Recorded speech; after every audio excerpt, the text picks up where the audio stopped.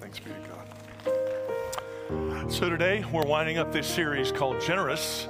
And I know some of you are really excited that we're winding it up because whenever we talk about giving or stewardship, whenever we talk about generosity, it's a little bit like going to the dentist. And it's like, you know, you need to hear it. And yet there's always a challenge in it, which makes it a little bit uncomfortable. But I think it's important for us to talk about because Jesus talked about it. And I wouldn't want to deprive you of some of the most important teaching of God's Word. So we've been looking at 3 different times in the Old Testament when God's people were extraordinarily generous. And we talked the first week about the time where they gathered all the material to make the tabernacle, and we wrestled with this question, am I willing to be generous? And that's really where it starts. Am I willing to be generous? Then last week we talked about how they were going to build the temple, and we wrestled with this question, what financial legacy will I leave? Because we're all going to leave everything. And now today we're going to think about what does generosity actually accomplish? I mean, what does it do? And here's the big idea for the day. If you don't get anything else I say, I want you to get this. You might want to write this one down, and it's real plain and real simple to understand. Generosity makes things happen. Generosity makes things happen. When God's people are generous, souls are saved, the kingdom of God expands, missionaries are sent, people are healed, there is work that is done that brings families together, saves marriages, people have the hope of heaven, people find their purpose in life, people find real support and real community, and they grow to be more like Jesus. When generosity occurs, things happen. Now, having given you the sermon in miniature, I'm still going to talk for 25 more minutes. Let me give you the background of the passage that we read because it's really pretty amazing. It all starts with a king named Ahaziah. He is the king of Judah. He is murdered by his household servants. And so as a result of his murder, his mother, Athaliah, who was sort of an evil woman, she arranges for all the rest of the royal household to be killed. She was not a pleasant woman, so she kills all of her grandchildren. How would you like that for a grandmother? And she takes the throne. Now, this is one of the reasons you should read your Bible, because what's in the Bible is juicier than what you see in Game of Thrones, right? I know that none of you really watch that. Now, there is one of the king's children, one baby named Joash who survives. He is hidden in the temple by the chief priest, a guy named Jehoiada. Not only is he is the chief priest, he is also Joash's uncle. They're a southern family. Everything kind of ties together, right? And so they hide this baby, and for 7 years, he's brought up in the temple. He never leaves the temple. When he's 7 years old, they bring him out. They announce who he is. He is proclaimed the king. The troops go out. They kill the wicked queen, Athaliah, and then Joash is now the king, and Jehoiada, the chief priest, is his advisor, the one who gives him wisdom. It's a pretty fascinating story. Now, we pick up the story in chapter 24 of 2nd Chronicles, and what has happened is obviously Joash has gotten older. By this time, we don't know, he's 14, 15, 16, 18, probably 18 max. He's been on the throne about 11 years.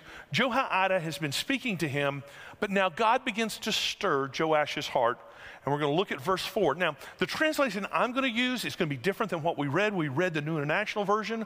The translation I'm going to be using is one that I did this week because there's some really cool stuff that I want us to see.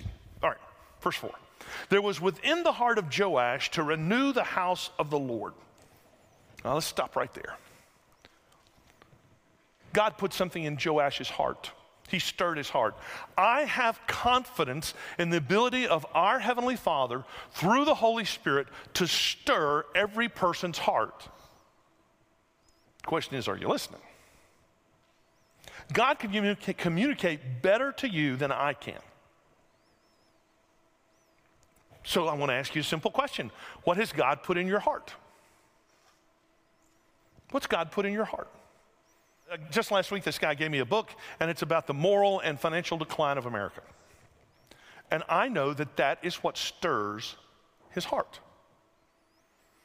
And I know this guy well enough to know he's not just giving me the book and saying, this is something that I'm worried about. He's given me the book, and he is praying for our country. He's praying for revival. And let's face it, in our country today, it's a lot easier just to complain about how awful things are than to actually do something about it, right? By the way, this is why you shouldn't watch too much TV news, because TV news is all about people who are not happy with the way things are, but they're not doing anything about it. So let's be doers, not just hearers. All right, that's just free bonus. Now, there's a financial dimension of this. The financial dimension of this is, I believe, for every one of us who is a follower of Jesus Christ, God is going to stir your heart about generosity. God wants you to be generous. God's going to stir your heart.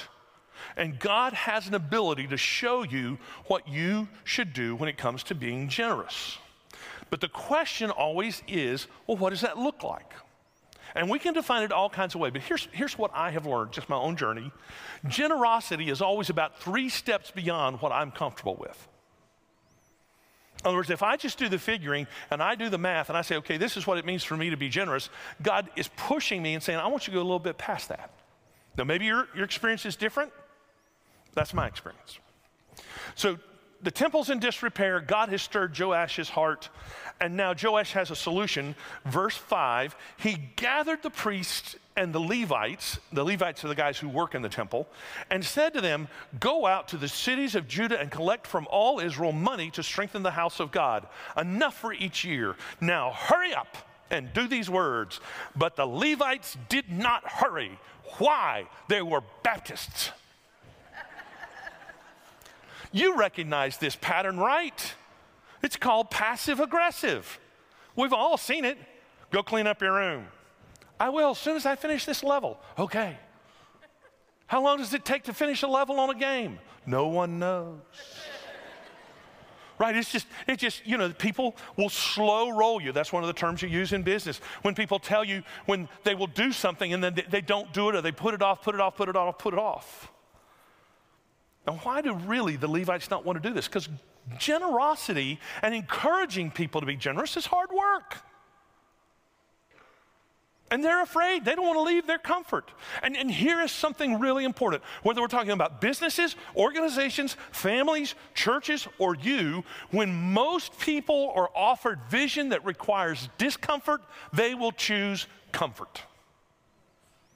Think about it. Isn't that why your business is stuck? Isn't that why a lot of churches are stuck? Isn't that why a lot of families are stuck? And maybe that's why you're stuck spiritually, because God's putting before you a next step, and you're saying, that'll require me to be uncomfortable. I don't know if I can stand being uncomfortable. Try it. Because there's never progress without discomfort. There is never growth without discomfort. You cannot change without discomfort. This is why generosity is a challenge. If you give nothing, you give nothing. And then you finally get convicted and you start giving something. You get comfortable giving something. You say, you know, I give $20 a week. Most people don't give anything. You get comfortable. And the next step of generosity comes up and go, oh, that's too scary. All right, and then the next week, God speaks to you and you realize you really do need to tithe. And so you really grit your teeth and you go up and you start giving 10% of your income, and then you get comfortable and you say, well, I'm better than 80% of the people who don't even tithe. And I'm just comfortable giving 10%. That's all I'm going to give. And then God says, I want you to step out. I want you to be generous. And now what we get to is, how much do you really need? How much is enough? It's a good question. I want you to just think about this. I thought about this. You're the only service I'll do this with. And so I was talking to a man in our church who's since gone to be with the Lord, and he had 5 daughters, which meant he lived with 6 women in a 3-bedroom house with 1 bathroom. I said, Kenneth, how did you do that? And he said, strong bladder, Pastor. Now, I just want you to think, you know, oh gosh, how'd that man cope? I mean, most of us, we've got a bathroom for everybody who lives in the house and 2 or 3 to spare. But think about how much farther better off you are than people who lived 150 years ago and their bathroom was 50 yards behind the house. See, how much is enough? What generosity really does when we embrace generosity thinking is it challenges us to think in terms of how much is enough. Can I trust Jesus? And now, can I understand that everything else that comes to me is meant to share? Is that the way you think? I think most of us, we settle into a level of comfort. So, here is Joash's response to the passive-aggressive tactics of the Levites. The king called Jehoiada, the chief priest, and said to him, "Why do you not require the Levites to bring from Judah and Jerusalem the sacred portion of Moses, the servant of the Lord, and the assembly of Israel for the tent of testimony?" Oh, there's so much in this verse. First of all, Joash calls Jehoiada onto the carpet. Remember, Jehoiada saved his life. Jehoiada taught him. Jehoiada protected him. Jehoiada is the chief priest, the one who's once a year allowed to go into the Holy of Holies. Jehoiada is his spiritual mentor, the wise man who leads him through the government. Maturity is when you can finally speak truth to your mentor. Think about the courage this took. Where Joash says to this wise man who's protected him, respected him, and says, "You're not doing what you're supposed to do." Now here's the second thing in this passage. It's real important. Look, this isn't my command, Joash says. This is the command of Moses. Remember Moses? He's the guy who set this whole thing up. I hear through the grapevine from time to time people say, all Pastor Clay does is talk about money. Okay, I get that. And sometimes it feels that way, particularly when we do a 3-week series about it. Here's what I want you to know. It's not me.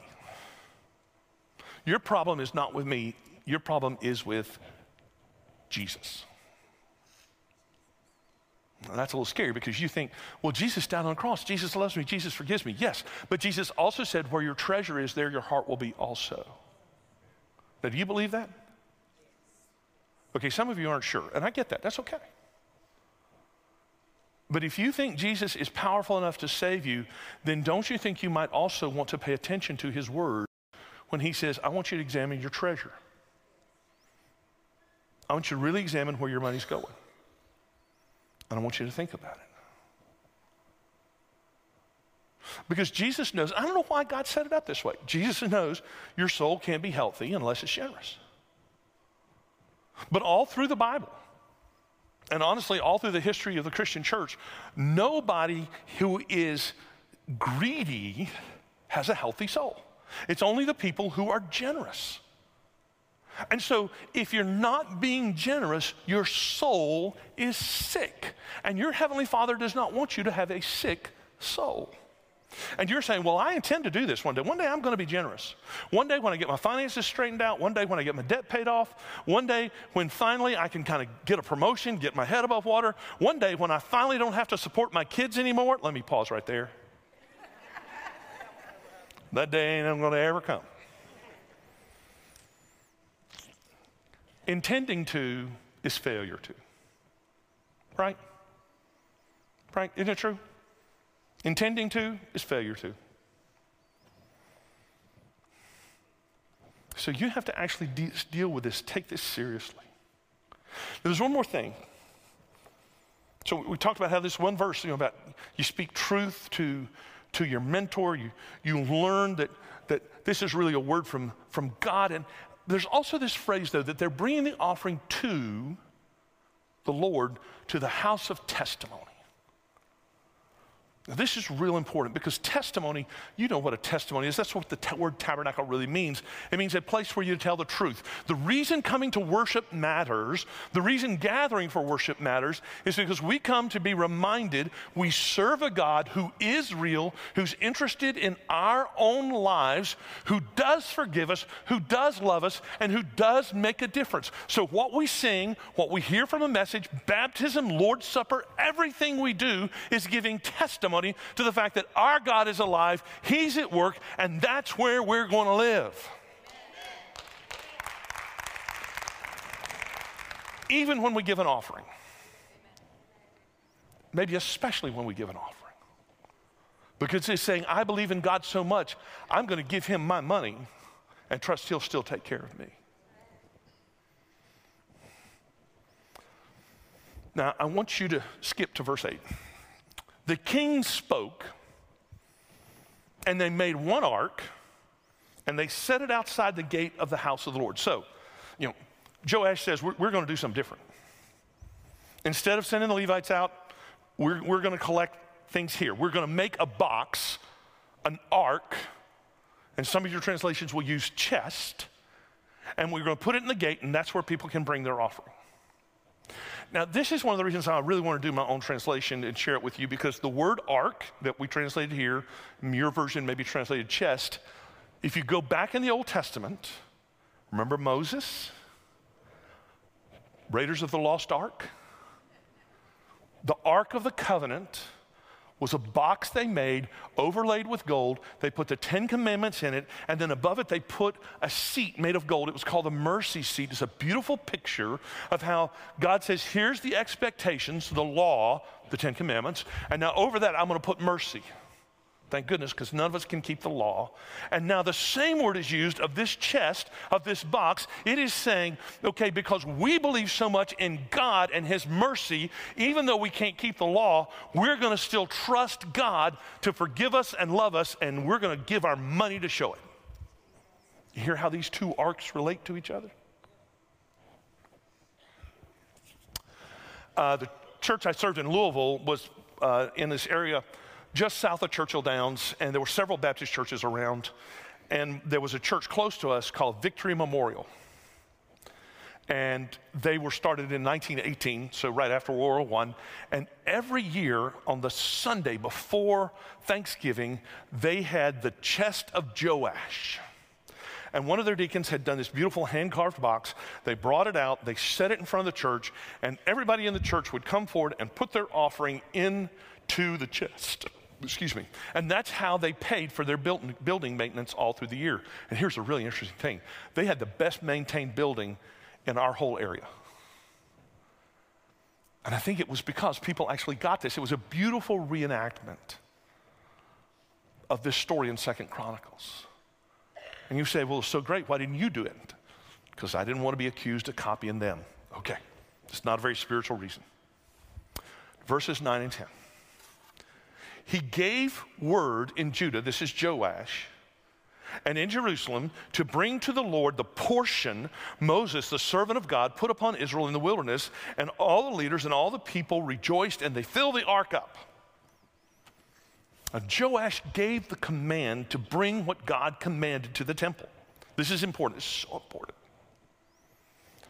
The offering is for the temple, but the offering is to God. Let me explain why that matters. People say to me from time to time, I know I need to give because I know the church has bills. Yes, it's true, we have bills. I know I need to give because we need to pay the preacher. Yes, that's very true. I know we need to give because Pacala needs a building. Yes, that's all very true, very true. But remember, we're not giving to a building, to the preacher, or to the bills. We're giving to the Lord. That's where the money goes. I've heard people say, well, I don't know why a church needs a building. And you're right. Churches don't need buildings. Churches all over the world meet without buildings. How many of you would have come to church this morning in this chilly morning if we didn't have a building? Be honest, you're in church. Let me see your hands. Got 1, 2, 3, 4, 5, 6, 7, 8, one youth.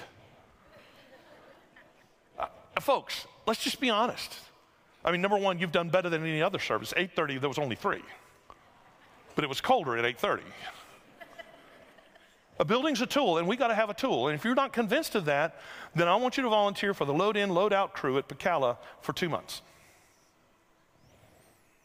And I think you'll agree they need a building. I know people get nervous and say, do we have to do it now? Not too long ago, I took a trip from Raleigh to down to Columbia. And so we didn't come back through Central. We went all the way around 85, down through Charlotte, then into Columbia. And man, all along 85, they're building stuff. They're building hotels. They're building restaurants. They're building these warehouses, huge warehouses, a lot of them for Amazon. And I'm thinking, you know, if a business has that much confidence in the future that they're building, why are God's people afraid? Now, I'm not trying to tell you, you know, you shouldn't have concerns and all this and this and this and this. And this. I'm just saying why we need to be generous at this moment, even if we weren't building a building for Pacala, is so that we can give testimony to this world. Hey, business is confident about the future, but we are more confident because we know who holds the future.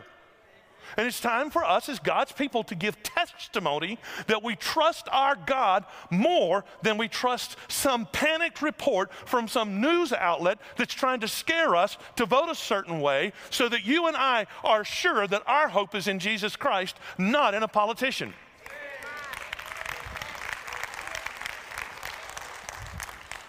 Okay, and I'm just going to say this one more thing. This is not in the script. The people in the back room who follow along and put stuff on the screen are panicking right now. It scares me how many Christians still believe that a politician is our salvation, instead of saying, look, we're not going to care about that. We're going to care about our Savior, Jesus, and what He's about, and about the kingdom of God.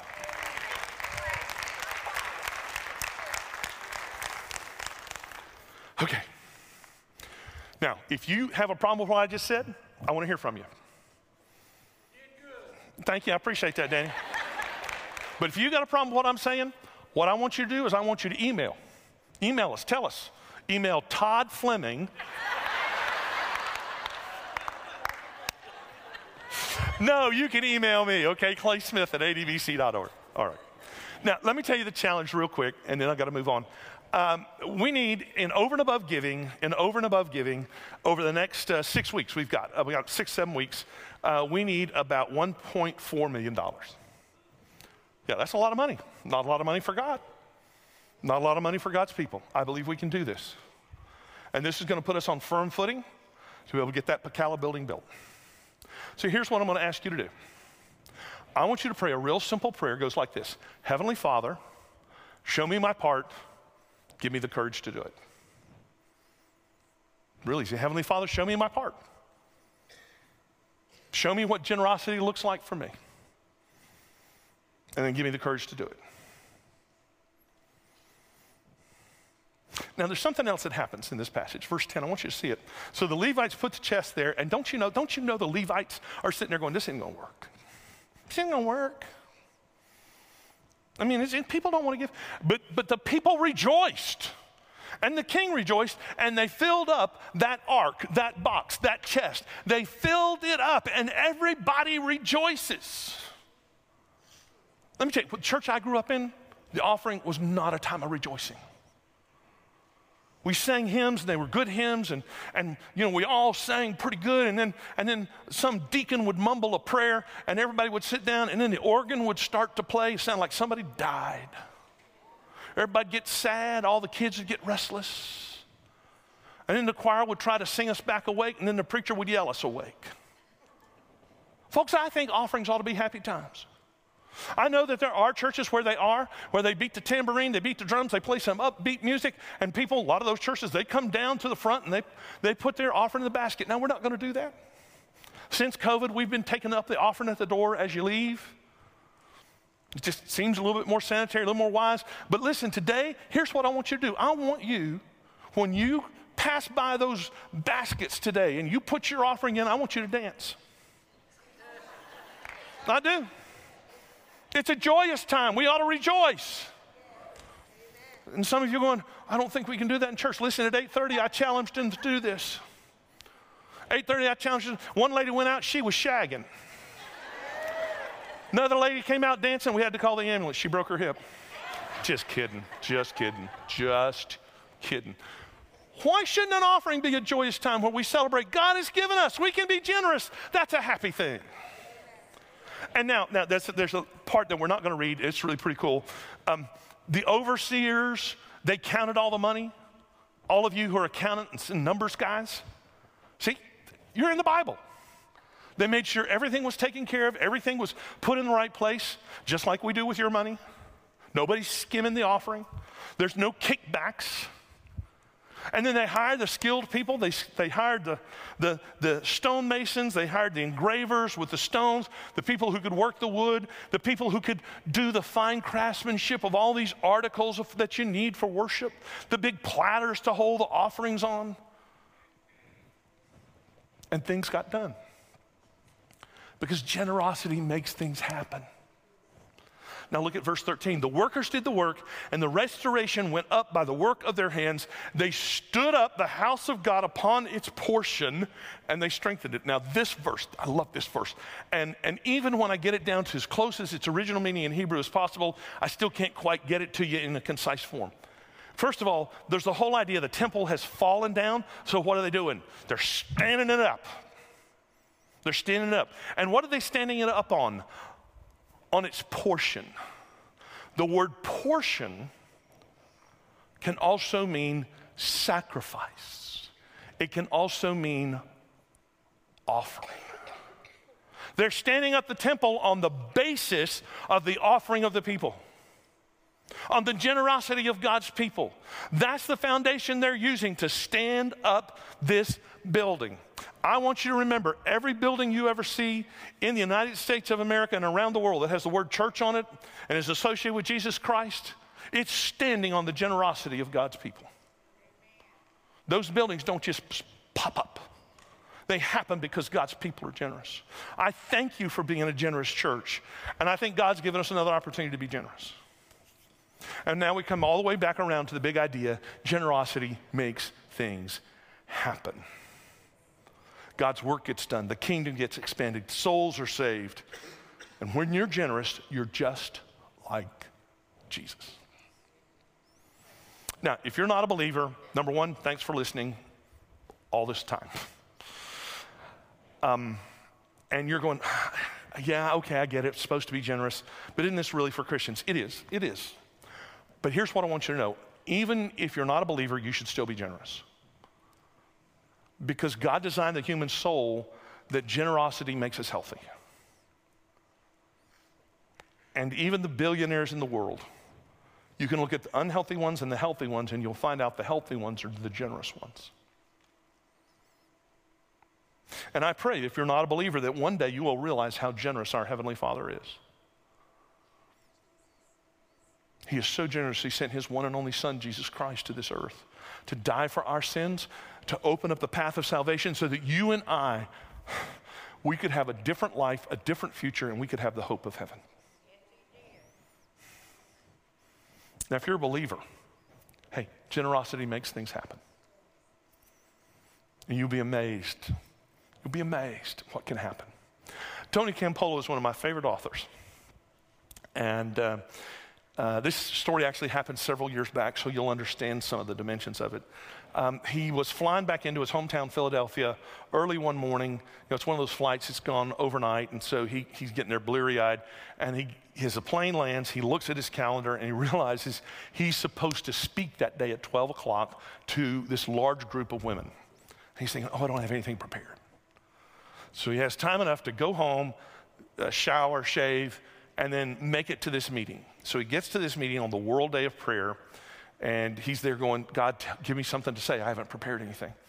And there's a woman moderating this. This is in a very large, wealthy church, 1,000 women in this room. And the woman running the meeting says, Dr. Campolo, before you come and speak, I just want to share with the women a letter I received from a missionary that we all love and we pray for in Venezuela. And she read the letter, and the substance of the letter was this, that they needed about $5,000 to add on to the hospital because the hospital was so crowded, $5,000. And so then the lady turns to Dr. Campolo and says, Dr. Campolo, will you please come up and will you pray that God will meet this need? And Tony Campolo, being from the north, said, no, I'm not going to pray. And he got up and he went and stood beside this woman and he said, I think before we pray, we ought to see what God's already provided. He reached into his pocket, pulled out his wallet, opened it, pulled out $2.25, and he said, I've got $2.25. And he went down to the front, and there's the Lord's Supper table, and he put it on that table, and he said, let's start here. That's $2.25 we've got toward the 5,000. Then he whirled around and looked at the woman who's still up on the platform, and he said to her, I want you to open up your purse, and how much cash money do you have? And she looked at him, with that look that only a woman can give you. Why did we invite you?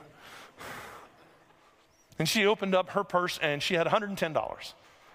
And she brings it down. He says, great, now we got $112.25. And then he points to the woman on the first row, sitting in that front seat, and says, okay, I want you to give all your cash money, bring it up here right now. This woman just shocked. And she opens up her purse and she comes and she puts it down and they start going down. He says, no, we're going to do this for everybody. I don't want any checks. Because with wealthy women, you never know, right? I only want cash. We're going to see what God's going to do. And he pointed, and they went down the road, and finally, all 1,000 women had brought and put all their cash onto the Lord's Supper table. And Tony Campolo said later, he knew they didn't get it all because some of those women gave him real dirty looks. A huge pile of cash. And then they counted it. Now this has taken up all his speaking time too, so God's answering 2 prayers at once. Finished counting it. Remember, they needed $5,000. They got $7,000 in cash. Yeah. And Tony Campolo said, the sheer audacity of asking God for $5,000 when God's already provided $7,000 in the room. Generosity makes things happen. You remember that prayer I asked you to pray? Heavenly Father, show me my part. Give me the courage to do it. Let's pray. Father, I know your ability to speak to us outweighs any word I could say. I pray that people in this room will be generous, that it will be an extraordinary testimony to our community of what you can do. I thank you for the generosity we've already seen, but God, I know that you're giving us this opportunity, this push. I don't know how we're going to get there, Lord, but I know that you can do all things. So speak to us. Give us the courage to do it. And Father, if there's somebody here today who doesn't know Jesus, I pray that today they will accept Jesus as their Savior and Lord and find out how generous a good God you are. And I ask all of this in Jesus' name.